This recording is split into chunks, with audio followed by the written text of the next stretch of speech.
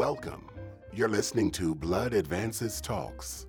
Blood Advances Talks are scholarly review articles that are presented in an audio format and published in the American Society of Hematology's open access journal, Blood Advances. Transcripts for Blood Advances Talks undergo the same rigorous peer review process as all articles published in Blood Advances and can be downloaded by visiting bloodadvances.org. We thank you for listening. My name is Donna Newberg from the Department of Biostatistics and Computational Biology at the Dana-Farber Cancer Institute. The title of my talk is How Many Mice? Design Considerations for Murine Studies. I have no relevant conflicts of interest to declare. Murine experiments, like human experiments, require thoughtful design and sample size calculations. The statistical approaches to design are quite similar to those used for clinical trials, but the differences to be detected are larger and the sample sizes consequently smaller in the mouse experiments. As in human studies, it is important to articulate the endpoints of interest and how they will be measured, and to identify the additional sources of variability within the experiment in order to assure the appropriate statistical approach for both design and analysis. Murine experiments, like all other scientific studies, require that null and alternative hypotheses be specified a priori, and that sample size be calculated to assure a high probability of observing the hypothesized alternative when it is true. This is called statistical power, while limiting the probability of erroneously rejecting the null when the null is true. This is called significance level.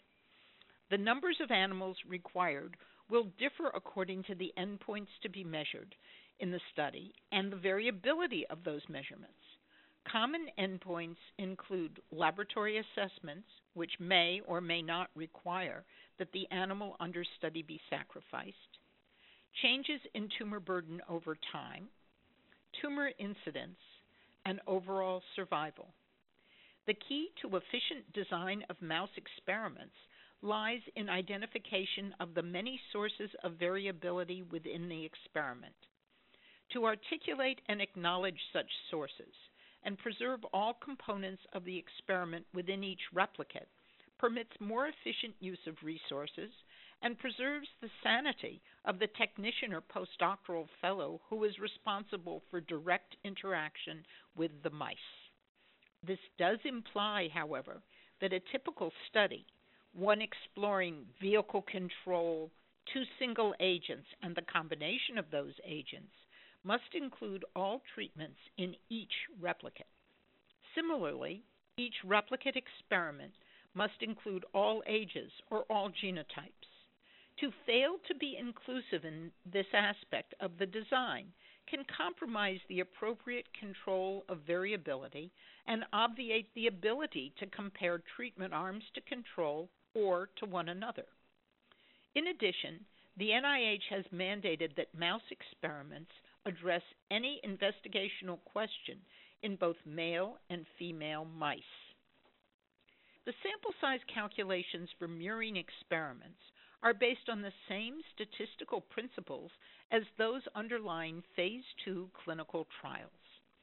Statistical power is typically between 80% and 90%, and the hypotheses being tested are often one-sided and explored at the 0.10 level. Effective treatment should reduce spleen size and enhance overall survival. The hypothesized magnitude of difference between vehicle control and effective treatment, however, is typically larger than that postulated in clinical studies, which permits substantially smaller sample sizes. But only in very restricted circumstances can we statistically support the popular n equals 3. Classical statistical designs, based on the technique known as analysis of variance, permit the efficient testing of differences across treatments and ages. Unfortunately, such approaches require estimates of the variability of the measurement, parameters which are unknown in a first-in-mouse experiment. We nevertheless suggest this paradigm as a useful way to think about a problem. If one were to explore a question in young, middle-aged, and older mice, examining 4 treatments, including vehicle control, and include 3 mice at each age and treatment combination, the experiment would require 36 mice. There would be 9 animals receiving each treatment and 12 animals at each age. Using ANOVA, one can test whether all treatments or all ages fail to differ. The technique also permits pairwise comparisons or individual comparisons to a common control, assuming that there is overall evidence that all conditions are not the same. An additional way to move forward with n equals 3 is to take this as the most basic sample size per condition within a replicate experiment. Consider an experiment in which one seeks to identify differences between 4 treatments with 15 animals per treatment required for adequate power. The technician would be challenged to sacrifice and process 60 animals in a single day, but the study could be properly conducted as 5 replicate experiments, each with 3 animals exposed to each of the 4 treatments, the same 60 mice deployed in a more manageable fashion. The key to preserving the integrity of the experiment is to assure that all treatments are included in each replicate, and replicate is explicitly included as a variable in the analysis. Consistency of treatment differences across replicates can then be properly assessed. Incorporating sex into an already complex design may make it challenging to implement the full study efficiently. Many investigators choose to conduct parallel experiments in male and female mice, thereby doubling the number of mice required. Another common experimental setting is the effect of treatment on tumor burden over time. In this context, the animals must be identifiable by ear tag, punch, or tattoo to permit a focus on change over time within each animal, rather than on group comparisons at each time point. Each mouse is statistically independent of every other mouse, but assessments over time within a mouse are not statistically independent observations and will reflect the characteristics of that animal. In my experience, there is always one mouse that behaves differently. Low tumor burden in spite of treatment with vehicle control, rapid and durable achievement of high chimerism, higher weight at study entry and at every time point thereafter. Absolute or proportional change from baseline over time is the appropriate way to examine an endpoint such as this. To look at a single time point would inappropriately increase variability and thereby decrease the ability to identify statistically significant differences because of the substantial differences at baseline. Mirroring experiments are also used for time-to-event endpoints such as tumor incidence or overall survival. In each setting, only animals alive without disease at the end of the study can appropriately be censored, even if they are about to be sacrificed. In this case, approaches to sample size estimation differ from those used in human studies. Tumor incidence studies, including those in which one seeks to accelerate the development of disease or to enhance the aggressiveness of disease, are typically planned using the exponential distribution. This requires estimates of both time to onset of disease and survival after onset. The exponential distribution, which embodies a concept called guarantee time, permits estimation of time to onset for models of acceleration or delay, as well as estimation of survival following onset of disease, to see if disease dynamics were changed by the intervention. The ultimate sample size will depend on both the magnitude of difference in time to onset and the ratios of median survival following onset, which is reflected in the ratio of the exponential parameter. Sample size estimates for survival studies in mice can be based on the proportions of animals anticipated to survive at a given point in time. This differs from the approach used in human studies, as patients enter a study over an extended period and individuals are censored at the time of analysis with different durations of observation. In murine studies, all animals start the study at the same point in chronological time and are followed forward. Furthermore, diseased animals treated with vehicle control tend not to do well. Using exact binomial calculation for the proportion of animals expected to be alive at a pre-specified time, we can estimate the statistical power to detect a specified difference.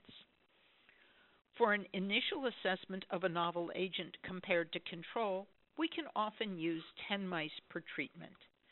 Such a design would have 80% power to distinguish 20% survival in the control group from 80% survival in the experimental group in a statistical test with a one-sided 0.05 significance level. This is indeed a large difference, but for an initial observation or a screen, this might be acceptable. Please note that if the interest is in comparing an established therapy to a novel combination including that therapy, survival on the control arm could be substantially higher. To demonstrate an improvement from 50% to 80%, again using a statistical test with a one-sided 0.05 significance level, would require 37 animals per group. As always, more animals would be required for 90% power. Fewer animals would be required for a one-sided 0.10 statistical test. The analysis of a survival experiment in mice should be presented using the method of Kaplan and Meyer and tested using a log rank comparison, just as it would in a clinical trial.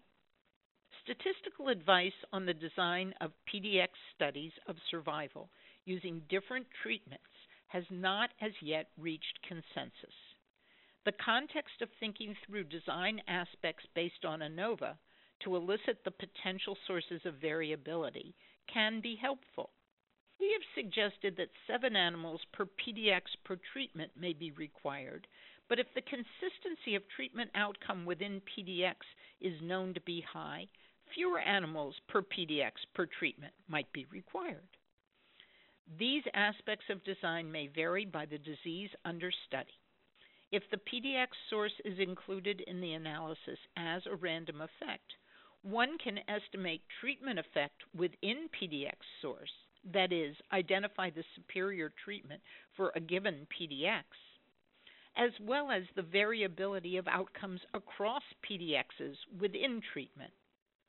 Such variability cannot be assessed in a clinical trial in humans because the patient and his or her tumor are a single entity and can be treated with only a single treatment strategy at a given point in time. Sample sizes for murine experiments are smaller than those generally used in human studies. This in part reflects the goal of detecting larger differences between groups than are usually feasible in human clinical trials. This is appropriate for an experimental setting which lies on the interface between basic biology and clinical implementation. I hope these guidelines will be useful in helping investigators think about design issues for murine studies and planning those studies accordingly. You've been listening to Blood Advances Talks. Please visit bloodadvances.org for more audio reviews and for information on how to subscribe to the Blood Advances Talks podcast. A full transcript of this podcast can be found online. Music for Blood Advances Talks is performed by the Art Tipolo Trio and provided by Dr. Art Tipolo. This presentation is copyrighted by the American Society of Hematology. We thank you for listening.